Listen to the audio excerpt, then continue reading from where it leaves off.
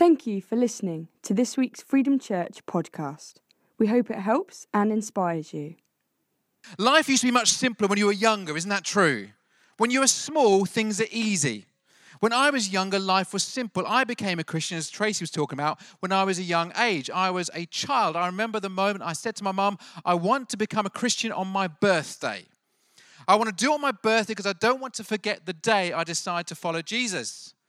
I thought, what a lovely idea. What a sensible young man. On my birthday, I woke up, I opened all my presents, I ate all the food you shouldn't be eating. I got all excited and I played with all my friends and parties. And that evening, my mum said to me, weren't you going to do something today? And I racked my brain probably for some time. And I was going to say yes to following Jesus. And when I was just 4 years old, I said that prayer of, Jesus, I want to be your friend. I want you to come into my life. And I probably said it every year since then, just to double check. But when I was 4, it was really simple.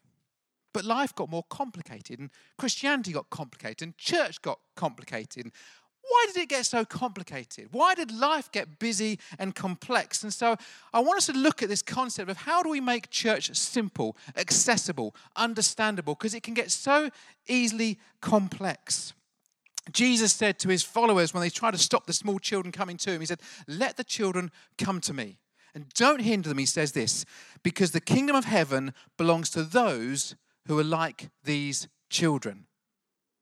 Listen to that like these children. Sometimes people say to me, I know you won't believe it, they'll say, I just need to be fed, Sim. I need more meat. I need more mature teachings. I need to know things that are deeper and harder to understand. I'm like going, first, we've got to learn to be like children.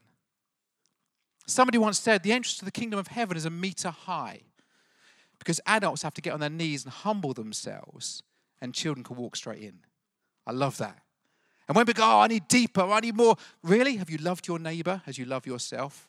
Yeah, I'll go back to the milk. I think I'll start that one again. Life is complex and difficult and our walk should be simpler. Church should be simple, but simple things are not always easy. So over the summer, I went back to a classic scripture from Acts chapter 2, where it talks about the early church. So here's the story. You've got Matthew, Mark, Luke, and John. The Gospels, the story of Jesus. He has come and done his miracles, told his stories, told his disciples. And then there's this moment where Jesus is taken. He's put to death on a cross, and he comes back to life. And he says to his followers, his disciples, I'm going to go away. I'm going to send someone to be with you. Go and wait for me. And they wait, and there's this moment, Acts chapter 2, when the Holy Spirit falls. Some of you will know this story. And they're filled with the Holy Spirit, filled with the boldness. And Peter, the guy's always putting his foot in his mouth, stands up, preaches his heart out, and 3,000 people get saved. They probably didn't have any new Christian packs ready for the 3,000 people, did they? But it was just like crazy. He preaches, and suddenly there's a response. 3,000 people gather. And they were in this place, they're trying to work out, how do we do church? We've never done church before. No one's ever done it before. And we have these 3,000 new converts. How does it look? In Acts chapter 2, verse 42, 47, there's 5 verses that give us a blueprint of how church should be done. Acts chapter 2 will come up on your screens here. It says this, all the believers devoted themselves to the apostles' teaching and to fellowship, to sharing in meals, including the Lord's Supper, and to prayer. A deep sense of awe came over them all, and the apostles performed many miraculous signs and wonders, and all the believers met together in one place and shared everything they had. Everyone a little bit nervous now. We're going to start sort of asking for, an offering in a minute. They sold their property and possessions and shared the money with those in need. They worshipped together at the temple each day, met in homes for the Lord's Supper, shared their meals with great joy and generosity. I'm not hearing many amens. All the while praising God and enjoying the goodwill of all the people. And each day the Lord added to their fellowship those who were being saved. Who would like to be part of a church that sounds like that? Sounds good, doesn't it? Sounds fun, sounds exciting, sounds dynamic. I wonder what attracted you to come into church this morning. I wonder what brought you to Freedom Church. Quick turn to the person next to you and just say to them, what brought you to Freedom Church? 30 seconds. What brought you to Freedom Church?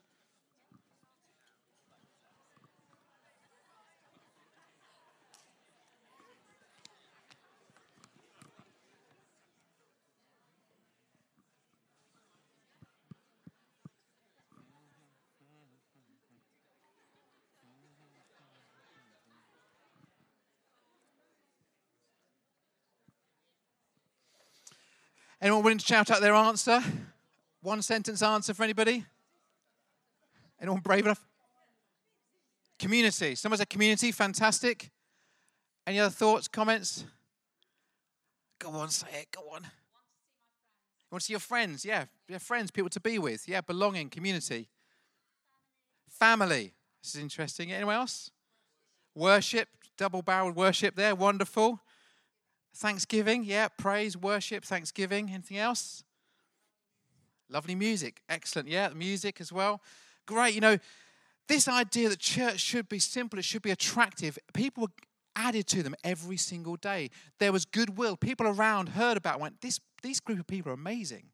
But I'd love that to be the story of Freedom Church. The town of Romsey went, those guys are incredible. Have you ever been into one of their meetings? Have you seen how they treat one another? Have you seen how they love one another? Have you seen the difference they make? Over these next 7 weeks, I want to look at this concept of simple church. Simple church. And help us understand what is the culture that makes Freedom Church. Culture is very powerful. And for us to decide who we are and what we're about and to get some clarity. Now, if you've been part of the church for decades, it's good to be reminded of what we're about. And if you just kind of turn up this morning going, whoa, what's all this? This will really help you understand who we are. Today, I'm just going to do a brief overview of the next 6 weeks. So don't worry if we don't get into too much detail. Don't come and see me, didn't talk much about that. That's because we're going to do this over the next few weeks. Simple church, because church gets complicated. Life gets complicated. Every now and then, it's good to stop, isn't it? And write down and remember, why do we do what we do? That's my title for today. Why do we do what we do? Why is a really important question. Over the summer, one of the books I read was a book called Start With a Why. The writer, Simon Sinek, talks about the importance of understanding not just what you do, but why you do it. He talked about lots of businesses who understand the what. The what is like your outer circle. What do I do? I make certain products. I provide certain services. What kind of church are you? How do you operate? What kind of family you are? What kind of job do you have? What do you do? Hopefully, most of you in the room know what you do. Then maybe you know how you do it. So how do I provide that product, that services? How do I run church? How do we do things? Acts chapter 2 is a description of how they did church. But the really, really important question is why? Why do we do what we do? Now you might think it's very easy, very simple, Sim. Surely you should know that. You're the church leader. You'd think, wouldn't you? You'd think, I thought I did. But I had to spend some time going, why is it that we do what we do? Because how many times do we go through life and we end up doing things with no idea why we started doing them? I'm not talking about jobs around the house but you end up in situations thinking, why am I here for? Did I work it all out logically?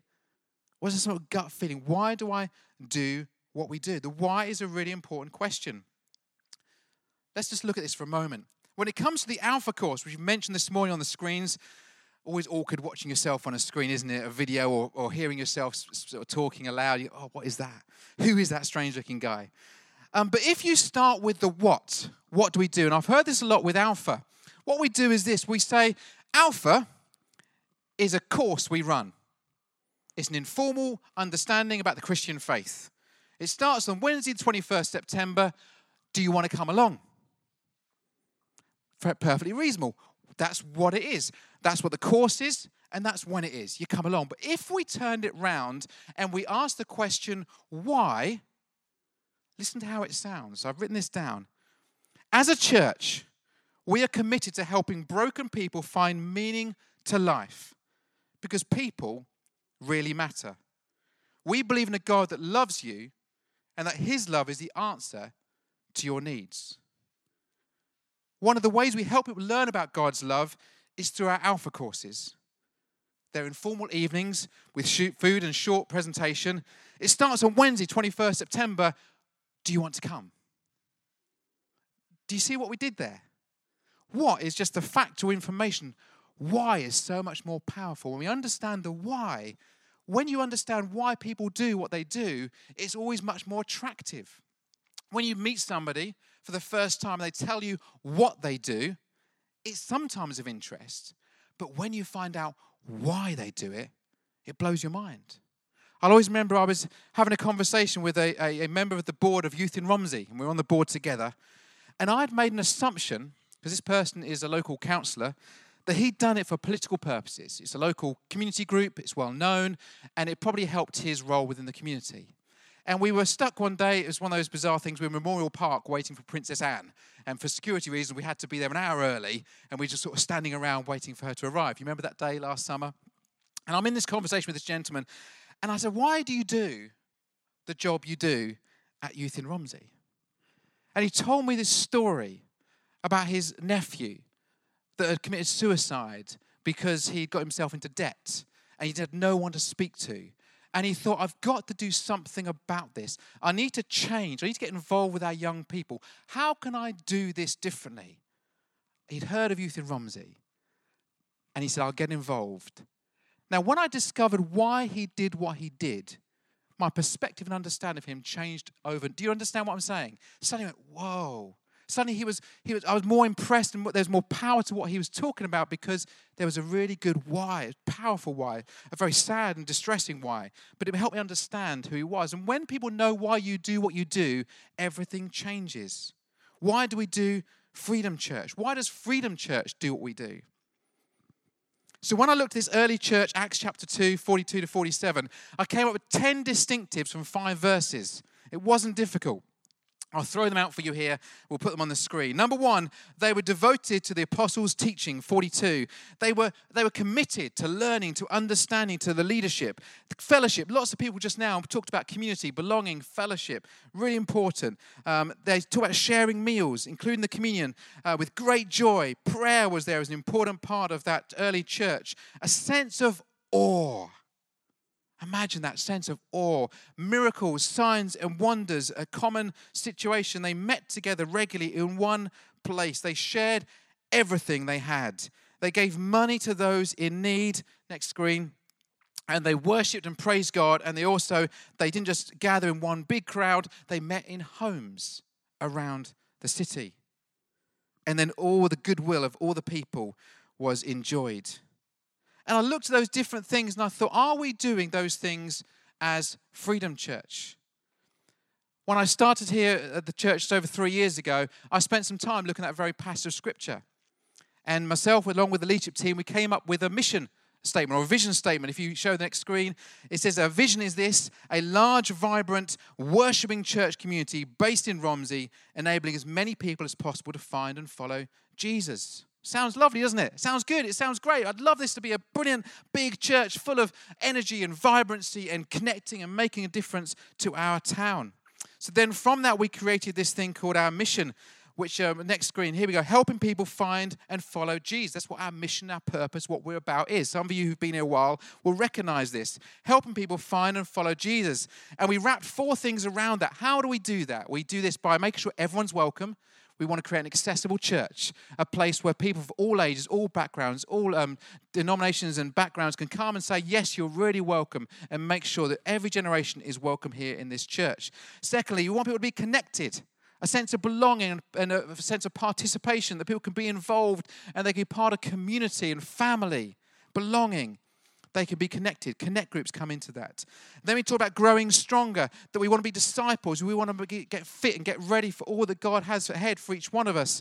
And we talk about growing stronger in Him. And we're creating sort of online resources and courses and things for us to help us grow stronger as individuals. And the last piece of the jigsaw there is this idea about making a difference, about some of our work that we're doing in the community, about kingdom, about social justice, about partnering with other agencies and working together. These 4 things wrapped together made up our mission of helping people find and follow Jesus. And it all sounds nice. It's all I like boxes. Isn't it nice, all in a box, isn't it?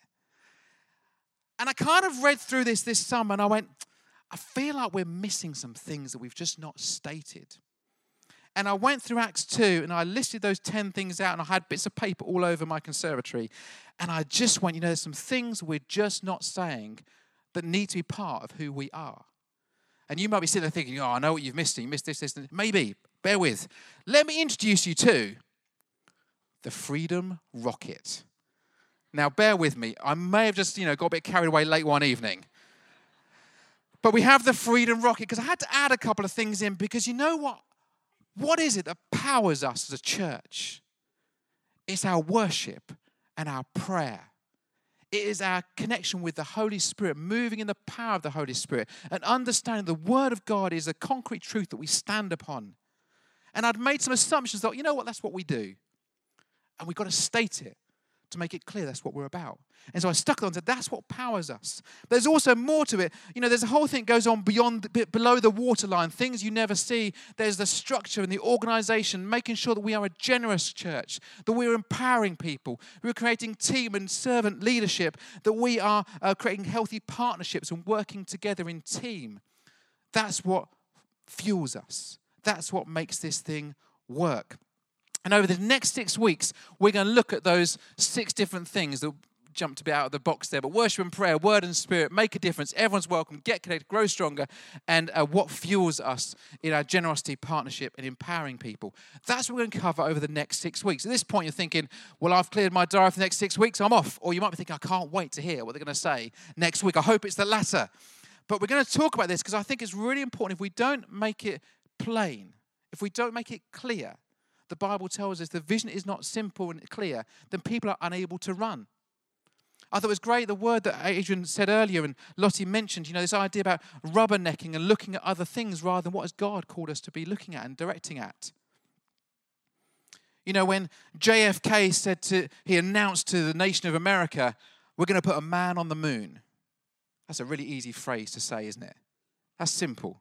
We're going to put a man, moon. We'll put the two together. Easy, says JFK. I'm sure it wasn't as easy as that. I'm sure it caught great complexity in the concept.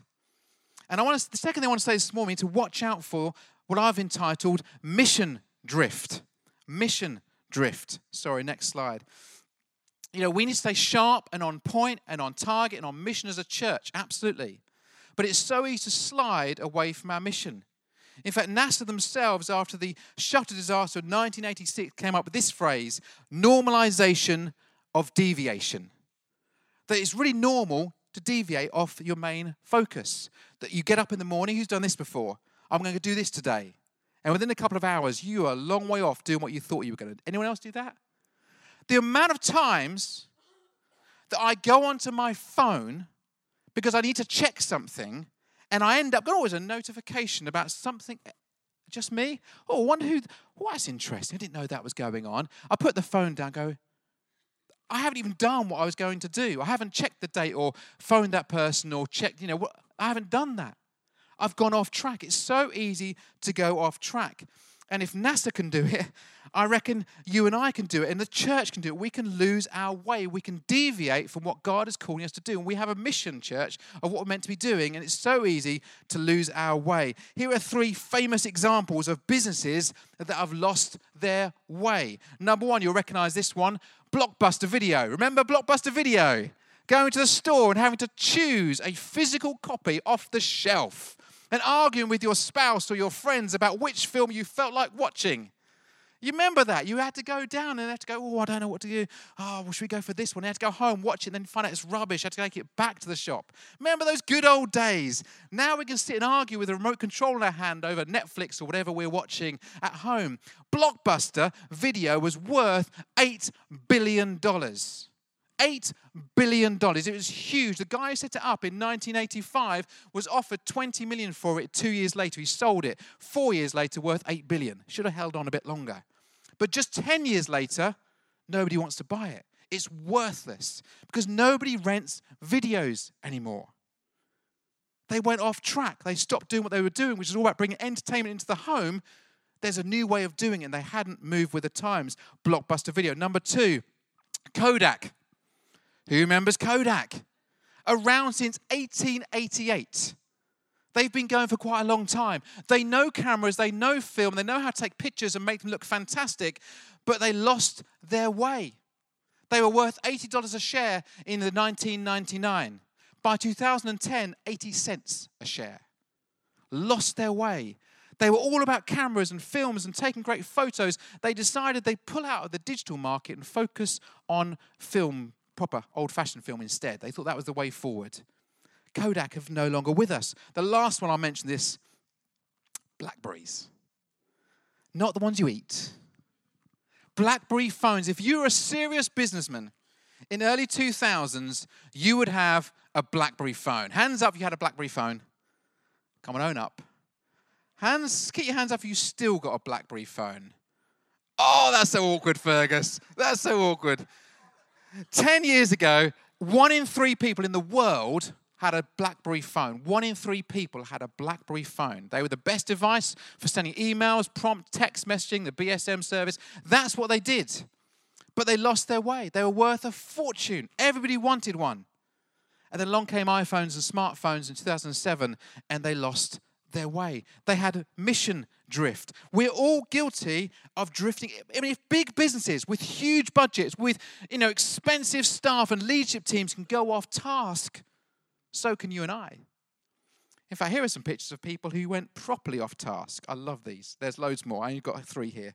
Okay, the first one. If you're going to paint the word school on the road, look at it closely. You'd like to spell it properly, wouldn't you? That's just so awkward. Imagine the guy on the CCTV camera taking that picture. The guy scratching his head. What have we done? Oh, dear. Fail. Next one. Little slalom for the cycle riders. The website had 50 pictures. I've only chosen 3 or 4. Here we go. Or the next one. If you're going to build a bridge, make sure the 2 ends meet. I mean, that's quite important, but isn't it? Imagine that conversation over the gap. Awkward. Next one. If you're going to build a cash machine, make sure people can reach it. I mean, someone put that in, didn't they? And then, yeah, that's fine. I've done my job. It's on the worksheet. Tick it off. Or it could be worse. Well, I guess you can reach it there, sitting down. We can all make mistakes. That can go, thank you, Levi. Easy to make mistakes, easy to go off task, easy to think a bit too small and get stuck in a rut and a silo and not think about the bigger picture. What are we trying to do here? Why are we doing what we're doing? We just start thinking about the small and the now, and we get stuck and we get lost. Even churches, believe it or not, make mistakes. I know you'll find this hard to believe. And I spent a lot of time this week on the internet, as you'll soon see. Because here are some classic church errors. Here we go. The first one. God doesn't make mistakes. That's true. I believe in that phrase. The person who made the sign, American signs on the side of roads. If you've ever been to America, there are some brilliant ones out there. Okay, there's loads more. Some I couldn't put up here, but here we go. The second one, I love this. Now is a good time to visit. Our pastor is on vacation. Now's a good time. And the last and the final one, this is a classic. Don't let worries kill you. Let the church help. That makes you pull in, doesn't it? Yeah, I'm going to go to this church. Let the church help. Fantastic. The church gets it wrong. We make mistakes. Not just Freedom Church, but churches generally. We do get it wrong. And sometimes we take our eye off the ball and we stop letting the main thing become the main thing, and we get sidetracked by small things. And we can do it. I can do it. We can all get stuck into our bit of church. We start getting worried about certain things, about whether we have the church chairs laid sideways or the other way round, whether the lights, the curtains, the parking, the time we meet. It's amazing what detail people get sucked into that becomes important. But that's never the reason why we do church. We never got into this church thing about whether the coffee should be instant or not, fair trade or not. That was never the reason we did church. That was never the heart in Acts chapter 2. And we get sidetracked in our little kind of thinking, and it's small thinking. And God's thinking is so much bigger than that. He created the church that was going to last for generations. And we are participating in a generational movement. For 2,000 years, people have called themselves church and met in all kind of different ways. The Great Commission hasn't changed in all that time. Jesus said this to his disciples, his followers, in Matthew 28. I have been given all power, all authority in heaven and on earth. Therefore, go, make disciples of all the nations, baptize them in the name of the Father, the Son, the Holy Spirit. Teach these new disciples to obey all the commands I have given you, and be sure of this, I am with you always, even to the ends of the earth. That's our mission today. It hasn't changed. We've got a responsibility to tell as many people as possible about the good news of Jesus Christ to all the world. Not some of it, all of it. We've got a responsibility to tell our neighbor and a response to travel as far and wide overseas as we can. And I'm so excited to hear about Will and his efforts getting sponsorship for Uganda, carrying water containers this week. And Lucy, who won't say anything, who's got to be really quiet for 2 hours, sponsored silence to help her dad get to Uganda. If you can support and sponsor, that'd be great. That's why we do what we do. We want to go into the world and tell the good news of Jesus Christ. That's our mission, discipling those who say yes. That's what it's about. That's the Great Commission. That's the what. But why? Why do we do church? Why do we sing songs? Why was it on Wednesday that we had a food bank was open, and this last 4 months, 160 families have been fed through the Romsey Food Bank in the last 4 months? That's what many people here in this room have done with your volunteering. I was also with Jobert on Wednesday morning, and we were visiting somebody, our fourth client for the CAP Debt Advice Service, and sitting there in someone's lounge desperately with issues of mental health and huge amount of debt, wondering how I'm going to get through the next season of life.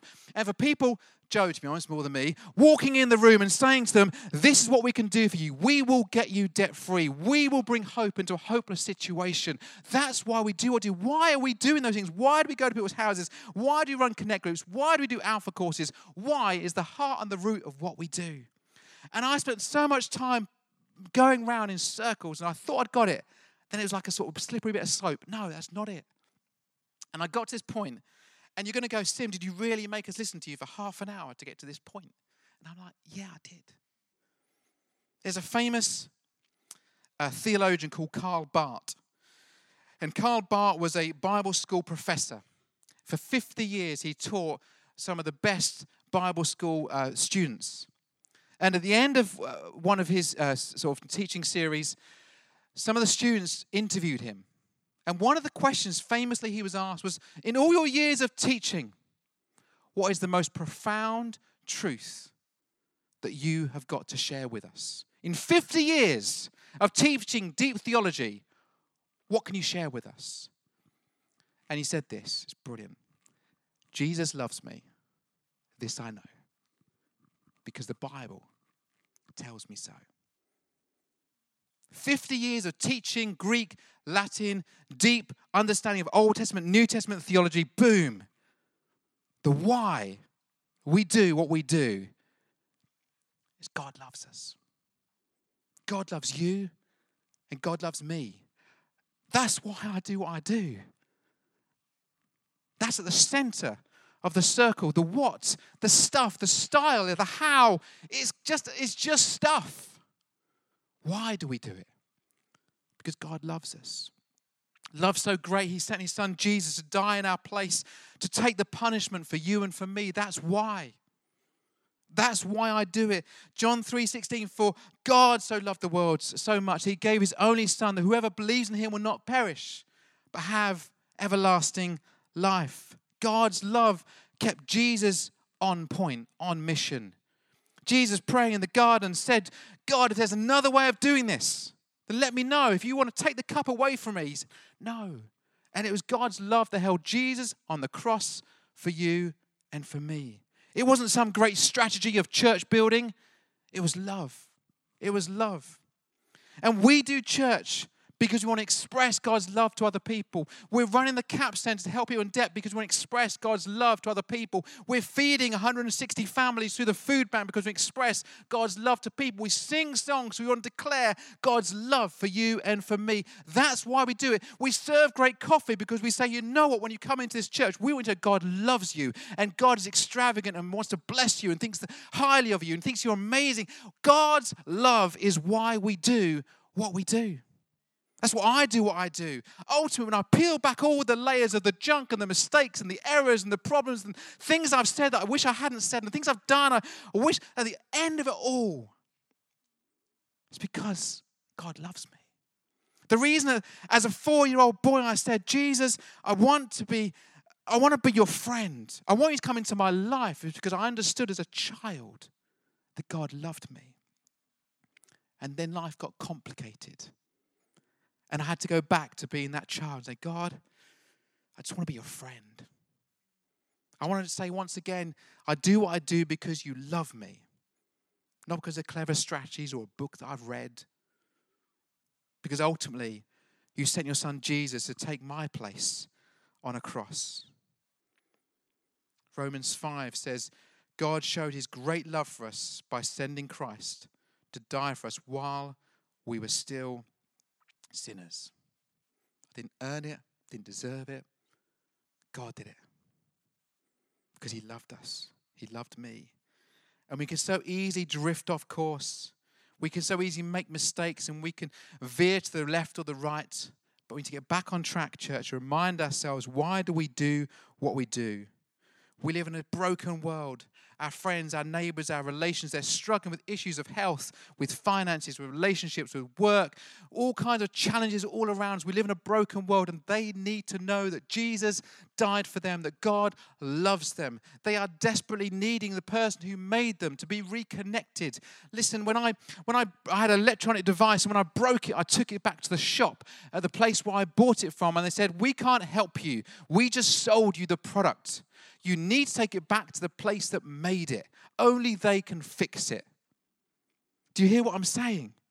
People need to be connected with the one who made them, not just people like you and I, but we need to connect people to the power of God Almighty himself. That's what we're about. People are desperately needy. We live in a town where thousands of people this morning got out of bed and they are hopeless.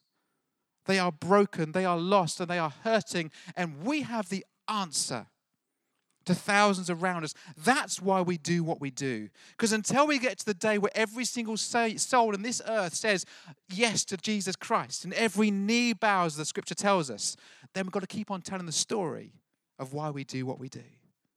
That God loves us. He loves me, and he loves you. It sounds so simple. God's love is our why we do what we do. Let's get the worship band up, shall we? Jim, come and help me out here. I've had to challenge myself on this. Have I gone off to one side or another? Have I allowed myself to slip into different thinking? Have I stopped reminding myself of why I do what I do? Have I got stuck into, and Lottie will tell you this, I can get stuck into church programs, church planning, church structure, leadership this and events for this, and I can start thinking of all kinds of things. Ultimately, none of it is as important as remembering at the center of who I am is a broken person that needs the love of Jesus Christ. He's the one that makes me and completes me. And that's what I'm about. And when I stand one day in front of God in heaven and I can reel off to him all the clever things I've done. I did a great sermon series. God, you'd love the Freedom Rocket was amazing. They loved the Freedom Rocket. I don't think he's going to be that impressed. Did you love me? Did you love me? Are you a good and faithful servant? Did you live your life for me? Did you live a life like my son Jesus did? What would happen if Freedom Church and the community that's here in front of me, it makes up Freedom Church, what if we lived a life of love in that way? What if we treated people the way that Jesus treated people? What if we connected with our town, our streets, our community, our families in that way? What a difference it would make. God's love for you and for me is the why we do what we do. For more information about Freedom Church, please go to www.freedomchurch.uk. Thank you for listening.